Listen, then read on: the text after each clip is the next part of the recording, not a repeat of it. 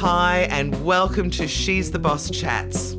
I'm your host, Jules Brooke, and in the show, I interview amazing women and female founders about what it is that they're doing and why they're doing it. It's all about us lifting up the women around us.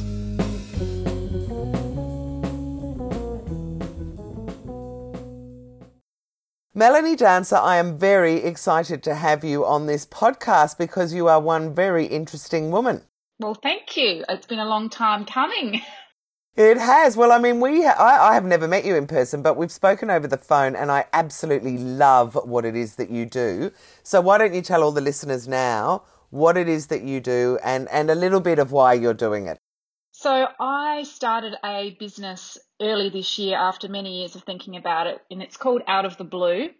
It is a suite of professional services for police officers to look at what they're currently doing in their career and whether they would like to stay in their career or leave their career. And of course, there's loads of reasons why police might leave their career. But the reason I started it was because I myself was a former police officer. I specialised in sex crime and child abuse, worked at the pedophile task force. I was one of those specialised police negotiators who used to talk people down of buildings and out of houses and oh and that my kind goodness, of thing. the stress of doing something like that. Like, I really admire you, and obviously we need people like you doing it, but oh my God, yeah.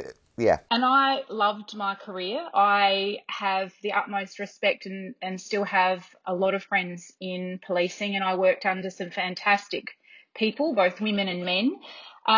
But it got to a point and a particular time in my life where the belief system that I had around what was keeping me in policing wasn't suiting me anymore. I started to be able to have opportunities outside of policing, like being invited to be on boards.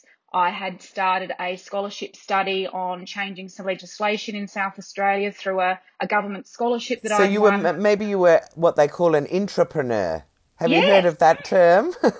So you were exercising your entrepreneurial muscles within the police force. I was, and I am a career networker.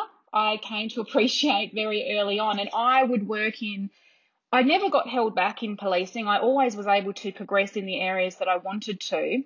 Yeah. But I also always found myself attracted to the social science of policing and people, and found myself in some really interesting positions, so that I was able to get a really good depth of breadth of what was happening externally to what was South Australia Police, but also how police interacted with the other side, so life in general and how that interfaced. And my particular interest in justice and victimology and how that impacted people through very long drawn out processes and how the judicial system actually interfaced with society, I really took quite seriously. So I had this very executive opinion internally around how the justice system and policing works with people. And of course, recently you only have to look at how much publicity and police are they can't do it right, they can't do it wrong. It's they're damned if they do, they're damned if they don't. And that sits with police, and they often get to a point where they don't know what to do next or whether to stay, what's confusing them, where their moral compass is being pushed. And so that's where I saw a gap, because I moved on from policing and then went on to have a very successful executive career in a number of industries. Oh, okay. So you haven't just come from being a police officer straight into this. You've done something in between. Oh, well, yes. look, so hold on a minute, and I'm going to get you to chronologically take me through, because not so much your career as in a resume, but I am fascinated. And I'd say loads of people, I don't want to say everyone is, but we've all watched those crime TV shows. We've all seen the stresses and strains of police work, and we all know what it's like to be on the other side, but we don't know what it's like inside. And I can only begin to imagine what it would be like if you wanted to leave. I mean, my father was in the British Army they put him through medical school. So that was really why he became an obstetrician. So that's 12 years, and I think he did 14 years with them. And then there's that whole thing, I mean, and you get that in a lot of institutionalized things where people go, well, I don't even know whether I have the capacity to run my own business. I don't know whether I can work out there in the real world. So I really would love to have that conversation with you. But I don't know where to start with this one, because I was going to say what was the light bulb moment, but I reckon that we should probably go back further and then come up to the light bulb moment. Do you want to lead the way? Tell me about your entrepreneurial journey and also your life in the police force and some stories around it. So there you go. So I guess I had completed CIB school, so detective training school, and and what sort of age are you at that stage? Is this young? Oh, I would have been about, oh gosh, you're talking. I mean, late 20s, 30s. Okay, cool. Yep. Yep. Yeah. Gosh, I would have thought you were only about 30 now. No. Oh, goodness me. If only you knew. No. If anyone was watching this Zoom call, they'd be going, oh my goodness, she's not talking 30s in the past. No, all right, actually, so yes. To put it in context, I'm 48 and I joined at 22 and I... and how old were you when you left? It's been 12 years. Wow. Right. Okay, so take us back first. So why did you even want to go into the police force? What, joining? I wanted to help. I wanted to help. Very, very plain and simple. Family history of it? Did you have any relatives who'd been police officers? My grandfather was a Commonwealth police officer who'd come from the UK in the British Army and worked up at Maralinga and to protect the NASA airbase and that kind of thing. But other than that, we didn't really talk about it. I don't come from a traditional policing family, but I do come from a public service family. So yeah, and I was highly interested in joining because I saw it as a really exciting job, and I still to this day highly recommend anyone who's interested in searching for that, and I certainly can help with those questions as well.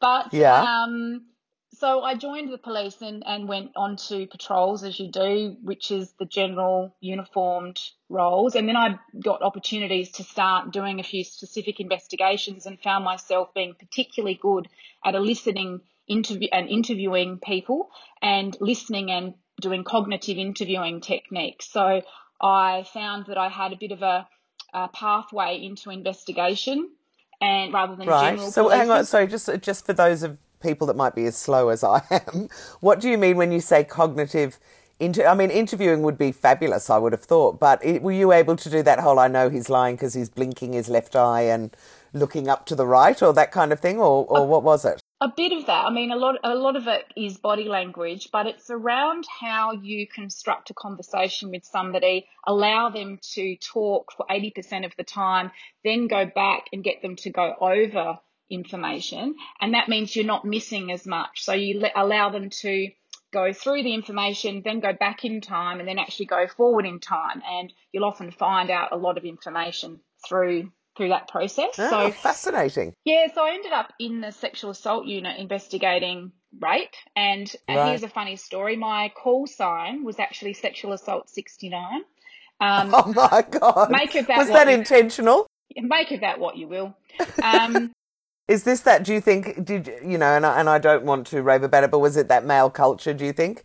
Having a joke, or was it really just coincidence that you were number 69 of the whatever? It was the next call sign. You would have thought they'd have skipped that number, actually, when you think about it, but anyway. It caused a lot of giggles over the radio. I bet it did.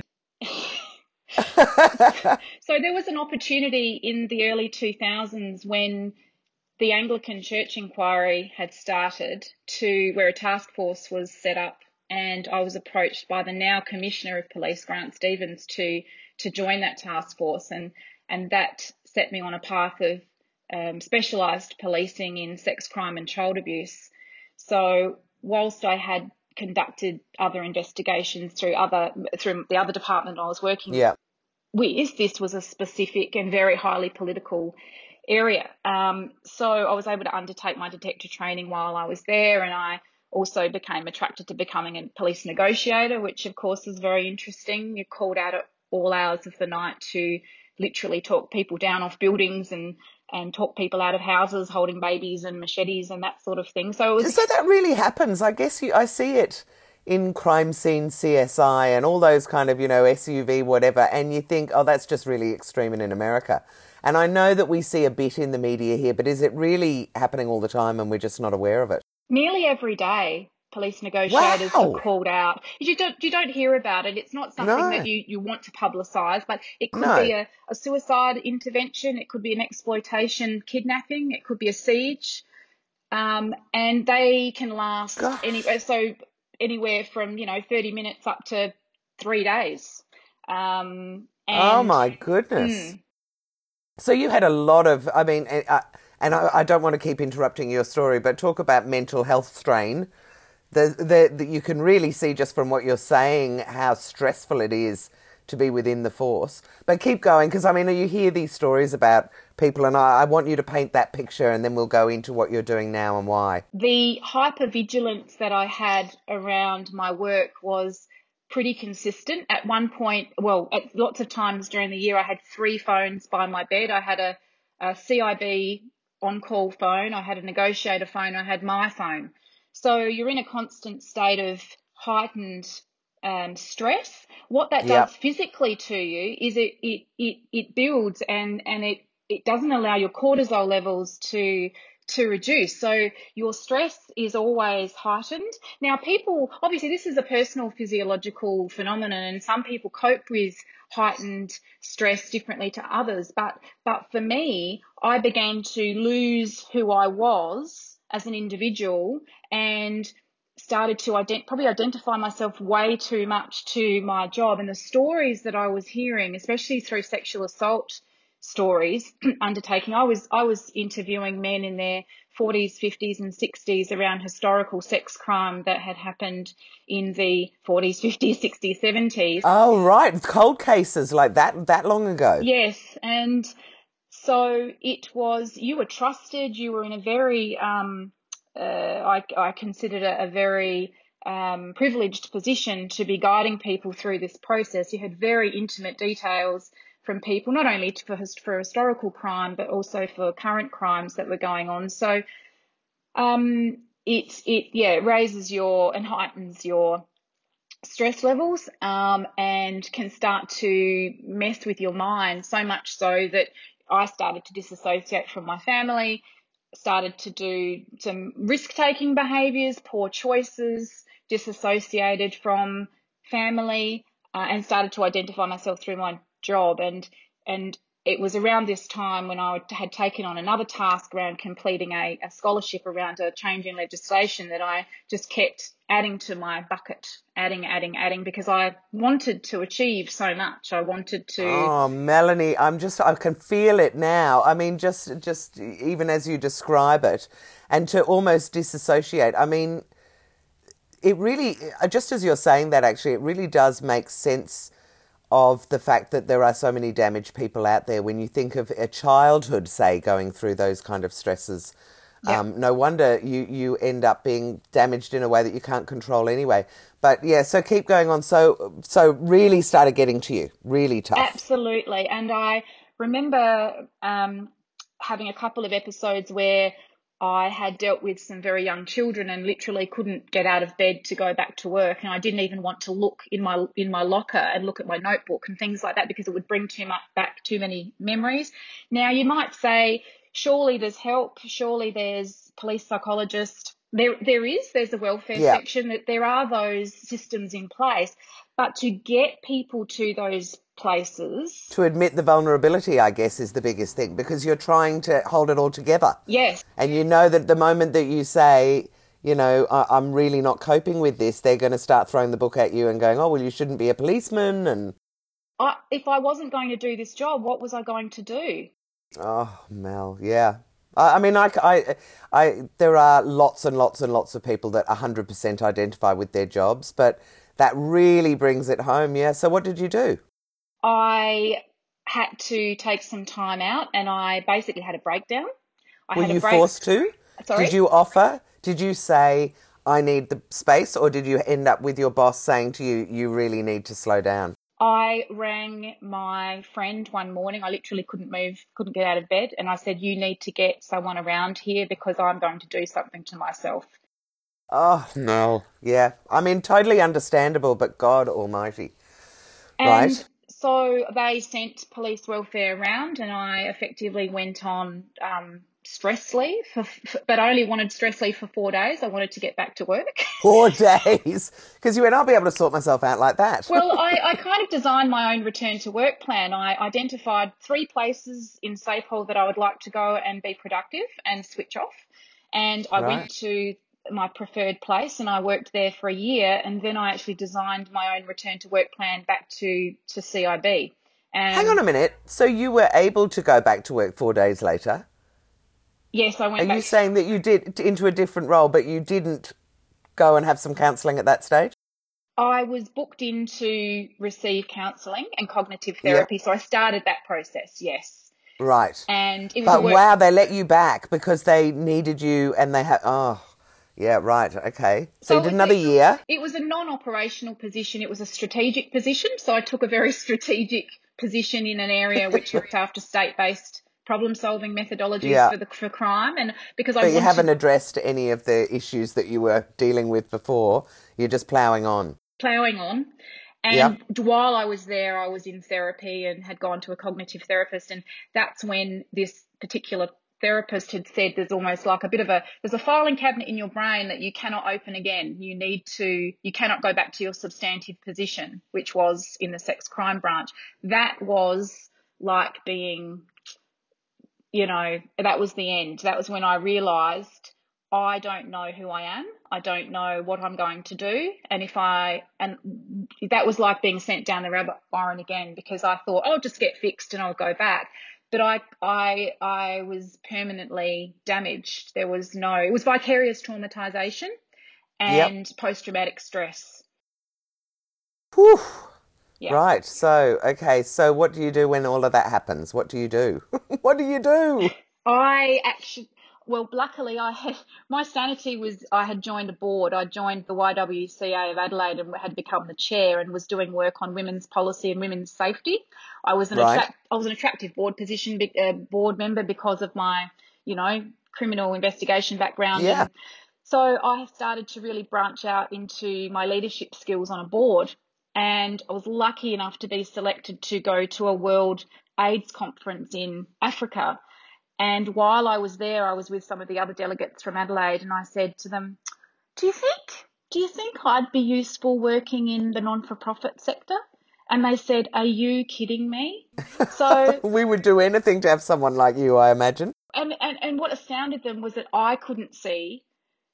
I look back now and know that they are looking at me going, are you kidding me? Can't you see what you've done? Can't you see how useful your skills would be?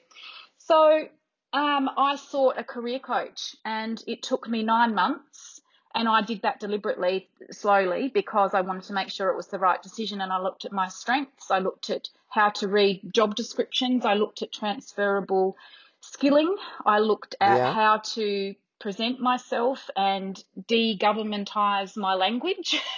Yes, because there is a way that policemen speak that is just doesn't belong anywhere else except in a policeman's mouth, really. Yeah, and that happens, and that's Yeah. like any culture, I guess. It's just that in policing it's very compounded. And I just transitioned out, and I call it, I bought my sanity. So I transitioned out into the community services sector and worked for Mission Australia, actually, in business development, looking at all of their contracts and interpreting their outcomes. And because I'm very Yeah. outcomes based and understood what government speak was, and interpreted their contracts and that kind of thing, and then moved through the community service sector into employment services. I was on the cutting edge worked up in Queensland on some NDIS preparation for a large organisation called Endeavour Foundation, that have a lot of offices around Australia, and was their Right. complaints and incident management unit senior advisor.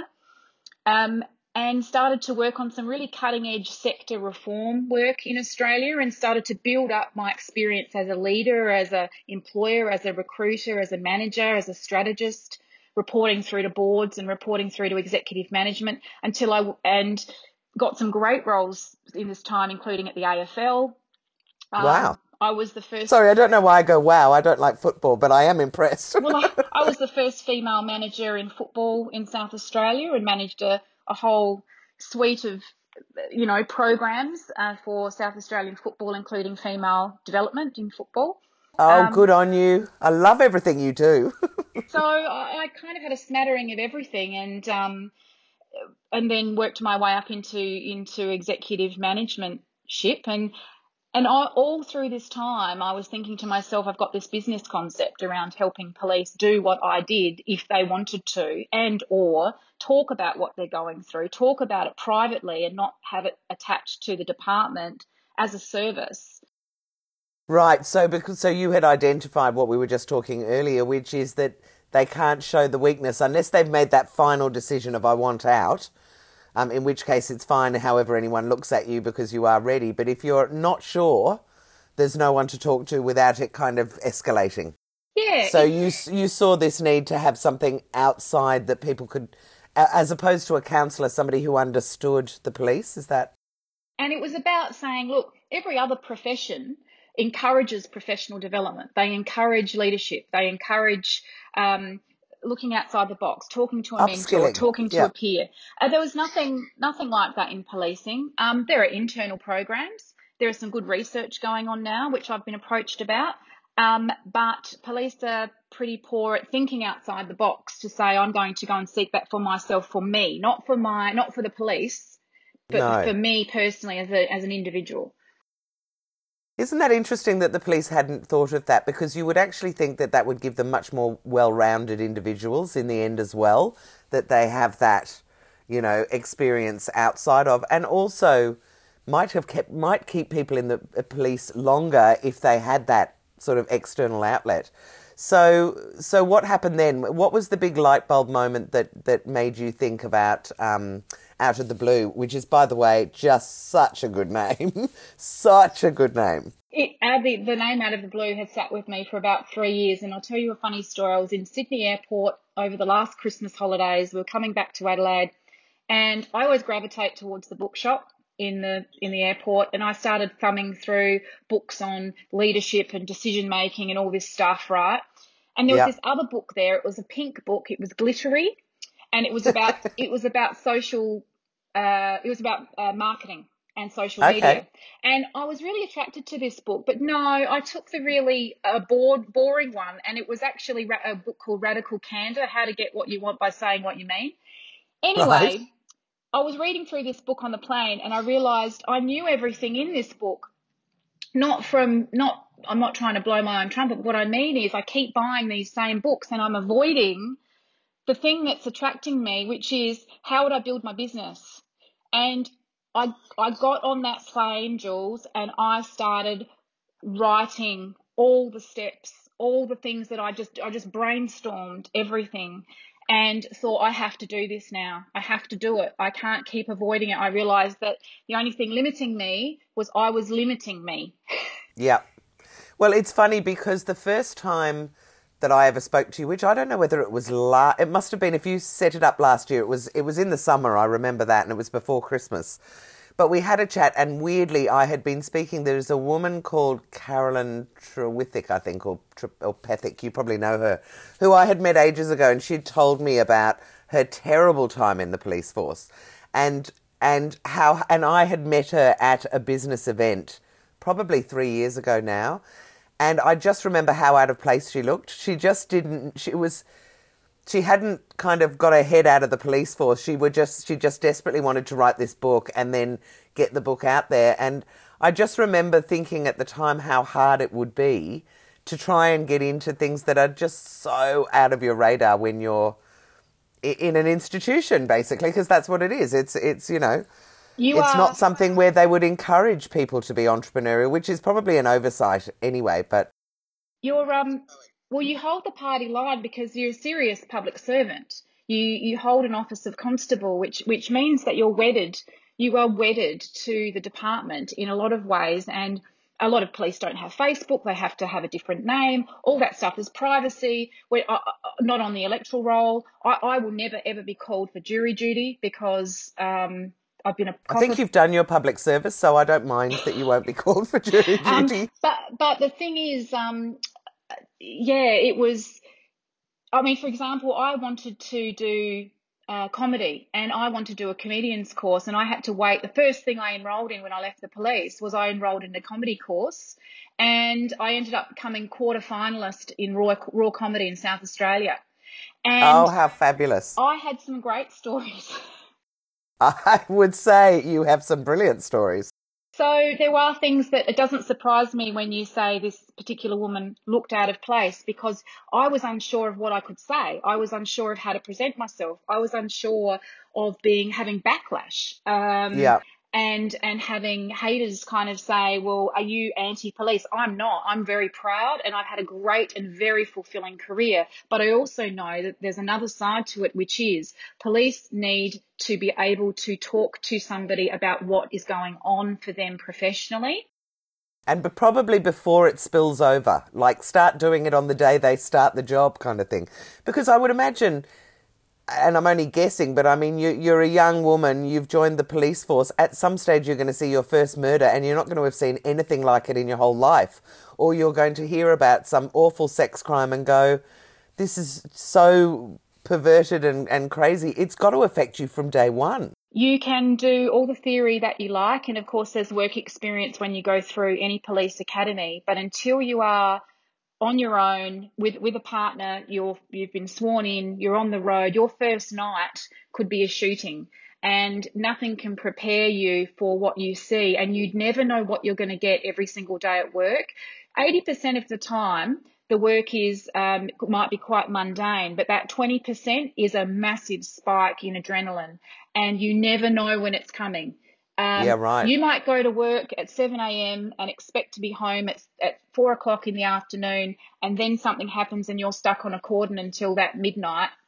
Families, there's research now with the road home with Adelaide University, I think it is, with researching the impact of first responders on families, and there is a massive ongoing impact to families, and so primary responders and their families, on how the work impacts their life. Because they can't plan for anything. I mean, and not that I want to make it about me, but my dad as an obstetrician, we weren't able to plan anything because he'd say, babies don't come on a 9 to 5 schedule, and same thing for you, it's going to, and also I guess you're always on call, or do you have certain shifts where you've got to be on call for, if anything does happen? I was a glutton for punishment. I was not only on call for one job, I was on call for 2 jobs. Right. At the same time. I mean, I really filled my bucket, and it was to my detriment, but there wasn't anybody looking out for me. I had to look out for myself, and I don't blame anybody for that other than it exists, right? And This is what I'm saying.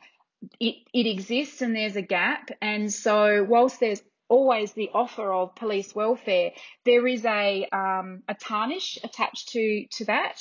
So So you got off that plane with basically a business plan, I bet. I had a list of things I wanted to do and some broad concepts. And then I set about trying to build it and slowly, so that I could have some control over my messaging. And I went through an entrepreneur's course around how to message. And then I went, it's really been a big journey for me on how to move through fear around being very literal, wanting what my message actually is and what my niche actually is, and holding firm to that and trusting my path. And I've had some great, insight into myself through this process around how to pitch wording in social media, how to design a website. And yes, it's all fraught with danger in a lot of ways, because especially when you don't know, and the fact, I mean, I didn't know that you aren't allowed to have social media accounts, but of course it makes sense. So you haven't had 10 years of being on Facebook every day for 2 hours, it's fascinating. So how do you get started? So how did you do it, and then and tell me at the same time how you then have taken that on to apply to what it is that you're offering now? So I started the building blocks and worked out what my niche client would be, what type of person they were, where they lived, where they breathed, how and who are they? So they're young police officers, are they? Are they your client? Any police officer who is looking to So this is how I defined it. There's three main reasons why police might move on or Right. question moving on. One is that they have an opportunity that comes their way through other stakeholders. So somebody might say to them, "Oh, Offers you'd them a be job. great doing such and such," and they don't know what Right. to do with that information. The other reason is the environment might not be working for them anymore. There might have been an incident or incidents that are happening. It could be a cultural issue or a cultural clash where your moral compass starts to get a little bit pushed, and Yep. it starts to feel not right anymore, or it could be conflict. And the third reason is some people just decide, oh, it's time for me to move on. I want to do something different, because the turnover rate is so much higher now. Is it? Yeah, it used to be an average of 7 years for 7 years for women and 12 for men. And now I'm not sure what the stats are, but they're a lot less now. There's a lot less. Right. Um, Which could also be, I mean, I know when I was working, I was over in London working with the British Army, and they had a problem that they couldn't retain. So they'd get people to sign up for 2 years to put them through school or whatever, and then they just couldn't get them to stay. So, and I wonder whether that's also generational, that there are now people who, and entrepreneurship is something that's really encouraged now and wasn't really talked about, when I was younger, certainly. Is so much more transiency. That's not a bad thing. In fact, it's probably healthy for a culture to do that, as long as the recruitment principles underlying it can keep up with the attrition. Yeah, and maybe less damaged people coming out the other end as well. Well, that's one of my main concerns, is if you are transitioning, how do you identify what your strengths are so that you don't just repeat the same thing? Because a lot of police just Google jobs for police, and investigator comes up and inspector Oh comes gosh, up, really? and Or security. yeah, so security guard and things like that. So, but the world is your oyster. I have proven Yes, that. absolutely. Go and start an ice cream shop or, anything. Yeah. So in your case, you decided that you would start out of the blue and start helping people transition out of the police force if they wanted to. What does that look like? So the professional services look like making a time to meet with me to talk about your current state. Often people go straight to the strategy, but actually we need to understand what state you're in and what the Yeah. story you have at the moment, and then move through to the strategy. And then we will go through, depending on your state, what you need to do. So it might be that we run some career assessments for you through an algorithm that I have a license to run, which gives you some basic principles of your strengths and your derailers, and you can actually map that against a number of different careers. It might be that you need some tools development around your resume, and I've seen some doozies that come from police, and they're incredibly wordy and mean nothing to the outside. So I'm able to cut that right down and Yeah, say, and then they'd be said, well, where's your website? And they'd be like, what's that? yeah. I don't have one of them. Yeah, so the hazards of how to write a cover letter that will appeal, a resume that will appeal, because I myself have recruited up to senior management executive level, so I know what an HR What it's manager like. looks like, what looks for, and I know what I would look for in a staff member, and how to map and transfer. Most importantly, map the transferable skills to a Yep. resume to speak to a job, and how to So, effectively job so search. just tell me, because you probably know this, what are the stats like for the number of police that come out and maybe start their own business compared to the number of that would get sort of employment that gives them a career path, as opposed to, and no disrespect to security guards or inspectors, but as opposed to something where maybe you're heading straight back into a different type of institution. There's a higher proportion of people that tend to gravitate towards a similar or like type of institution.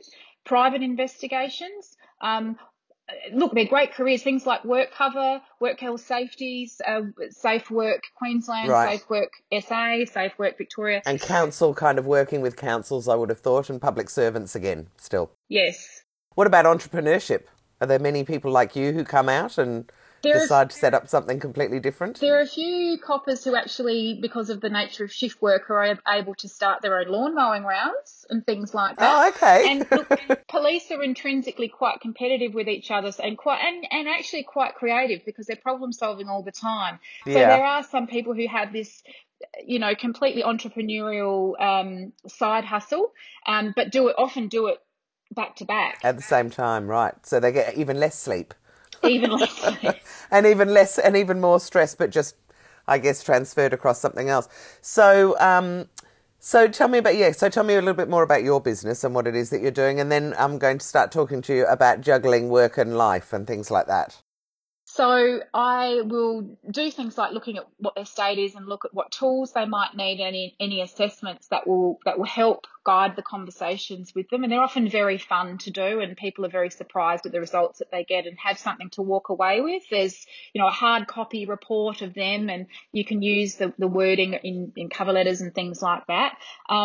And look at helping identify where they would like to search and mapping a pathway for that to point them towards application. So I've helped people move into the direction back into study, move into commission work, so aged care work and assessment and complaints work. And there's a range of different scenarios. It all depends on the individual. So it's about being tailored, but to some, it's about talking through what they're currently experiencing and looking at, have you exhausted all options? Right. So within the police force, have you thought about going sideways instead of out? That's right. Or saying, these are the options. How do you want to have a conversation with your boss about this?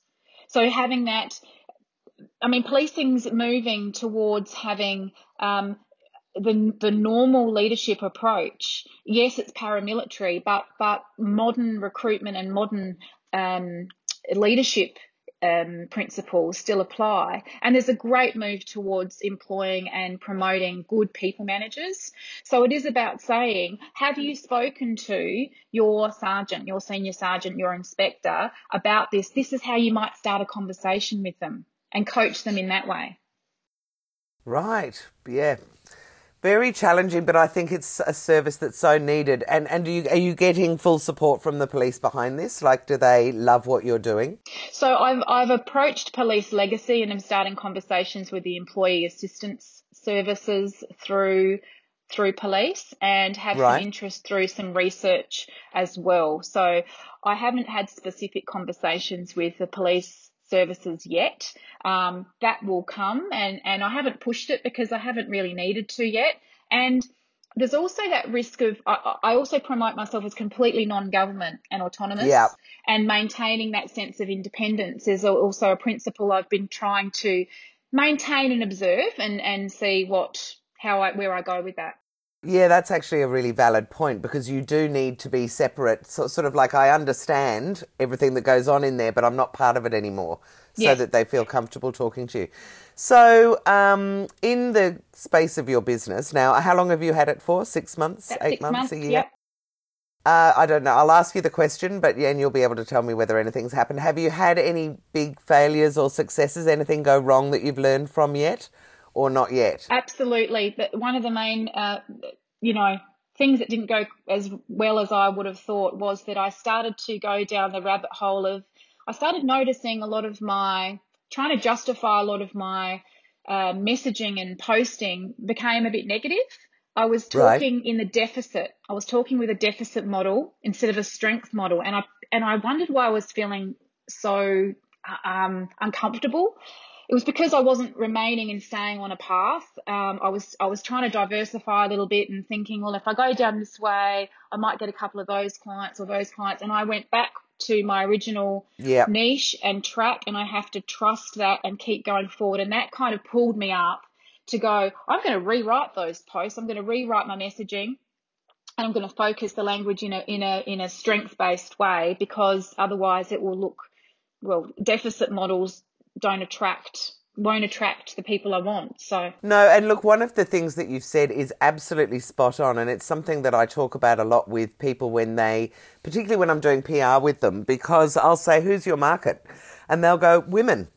And I go, oh my God, how can you possibly market to women? There are so many different kinds, and it's really hard to niche down, because a lot of people go, but what about all those people I'm now that won't come to me? I'm losing all these customers. But you don't think that actually you're going to become specialised at something. And the more niche it is, the more you will become the only person people can go to. You're probably one of the only if not the only, ex-police officer that has gone into this space and is helping people now move out. So you are now the person people will go to. So that's just great general advice for anyone that might be listening, that niching down, you know, if you can say, I only deal with 14-year-old curly-haired redheads, then you are able specifically to talk to those people in a way that will really resonate. So, how do you juggle work and life these days? Because when it becomes a passion, and I know that it is for you, it's really hard to put it down and go, it's evening, I'm going to spend the time with the kids or with my partner or whatever. Or are you I dabble day and night and I'm just constantly on? Or do you give yourself time to switch off? I have a tendency to dabble day and night. So Right. I am aware of my tendency because everyone has their personal traits and I have a monkey mind. So I want to do 50 million things, Yep. Joyce. Yep. Yep. But I can't do 50 million things. But I do practice hot yoga. So I have my time out in yoga. And then Yep. I'm trying to then bring those practices into daily everyday tasks so that when I feel my monkey mind going, I concentrate on one thing because I will have Yes, that 10 it's lists going and I can be terribly undisciplined, but that's what makes me amazingly creative. So I have to be aware of that yes. and focus. So But do you give yourself the weekends off and that sort of thing? oh, Great. yes. This weekend, my husband and I are going away down to the Southern Bales wine region. So I'm Well, working towards gorgeous. being able to switch stuff off. And I don't schedule any posts on the weekend either. I do a Monday to Friday thing. That's my thing around Happy Friday and welcome back to the week, that kind of thing. So people Yeah, know that nice. I switch off. Yeah, I think that that's really important. And I love it that you're going away this weekend because for anyone who's listening, I'm in one of the 10 suburbs that's just been locked down for another 4 weeks in Victoria. I'm So I ain't going sorry. anywhere. I'm going to have to undo all the things that I was planning on doing. Now, is there a quirky fact that most people don't know about you that you would like to share with us? Well, probably the quirky fact is what I mentioned earlier, which was I became quarterfinalist for Raw Comedy in South Australia, which I often do one of those, the three truths and a lie scenario if I'm speaking to a group and they Right? never pick it. Never. I love that. That's a great fact. Okay, so I'm just going to wind it up now. I absolutely have loved speaking to you. It's so great to get an insight as well into the police that we hear about all the time, particularly now through the pandemic, and kind of understand that they are humans and that, not that I would think otherwise, but just that there are all those stresses and strains outside of everything that we're looking at, that we need to take into account. But moving on to the fun stuff, I don't know whether you play with your phone or what you do, but I'm very keen to know, are there a couple of apps on the phone that you've used for business that you've found to be quite useful? And if you don't play with your phone, that's fine, but I have to ask the question because I'm obsessed. Yeah, so the two apps that I find the most useful are my Google Calendar and Yes. and my bank app, my CommBank app, because Right, I so I'm don't. going to... Okay, so now I'm going to remove those as your options because everybody says that. Do you have any business apps that you use? Meditate. Look at your Oh, face. If anybody, just for anyone who's watching, she's just gone into a meltdown like, oh my God, because I forgot to say, which I normally say to people, what useful apps outside of banking, email, and all the obvious ones? I um, mean, like I play with Candy Crush and I cannot stop myself and Words with Friends, but there are really useful business apps out there that people use. Like one I often talk about is called Otter. I don't know if you've heard of it, I've heard of it. but so Otter is free and it gives you 10 hours of free transcriptions a month. And all you have to do is just put it on your phone, turn it on, and it'll turn the conversation so it records it as audio, but also turns it into text that you can send to yourself and edit. And you No. get 10 hours a month for free. You're doing that one as soon as we get off the phone. I can't help myself with apps. I just absolutely love them. The other one that I love is JotNot. And JotNot turns your phone into a scanner so that if somebody sends you a document you need to sign, it'll actually put it into black and white, turn it into a PDF, and you can do multiple pages and send it off. I'm doing that one too. Dot Not and Otter. JotNot, J-O-T. But have you got any that you use that you've discovered? Well, Canva, I'm getting better at doing as an app. Canva is a godsend, isn't it? It's amazing. And my fun one, because I'm as you picked up, quite quirky, is I do a lot of memes. Oh, yeah. So I'll pick something up and then make it a meme. So I've got like this meme generator, and another fun one is my talking pet. So Oh, I love my talking pet. Go on, explain what it is for anyone that doesn't know. So my talking pet is, if you've got it helps having a face-on shot of a cat or a dog or a horse or a giraffe or whatever. You upload the photo, you can move an icon around near to where the mouth and the eyes are, and then record your voice and change the voice tone and speed, and then it'll sync your voice to the pet photo, and then you can upload your little video of your pet talking about, whatever you want. I think that's brilliant. And I'll this will probably turn your stomach, but who knows? My really good friend is Bev Killick. I don't know if you know her. She's a stand-up comedian and she is very un-PC. Yep. And we all went out for drinks one day and came back to my place, and she takes her boobs out anywhere that you are. When I met her, she had a show I think it was called Busting Out.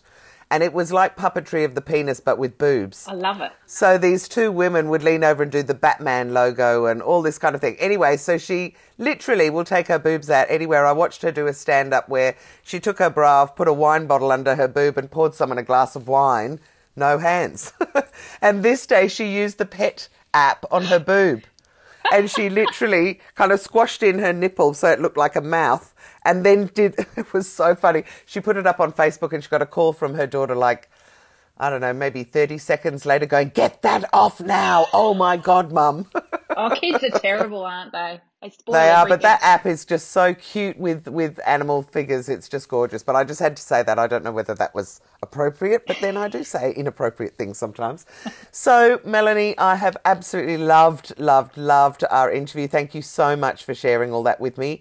It is a brilliant service, and I'm sure that you will actually probably save lives with this, but certainly save people's mental health. So I really appreciate you sharing it, and I cannot wait to see what you do over the next while, because I have a feeling you're going to crack this one and give you another 5 years and you might be onto something else with one of your other new shiny ideas.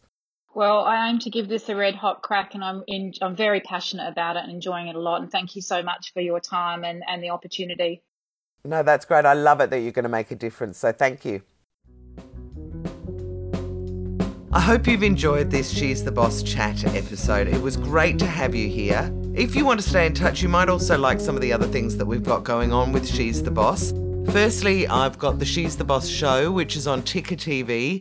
Now, you can watch that either on tickertv.com.au or you can download the Ticker app from any of the app stores. So Apple and Android, and they've got an app that is for your phone, for your iPad or tablet, and for the smart TV.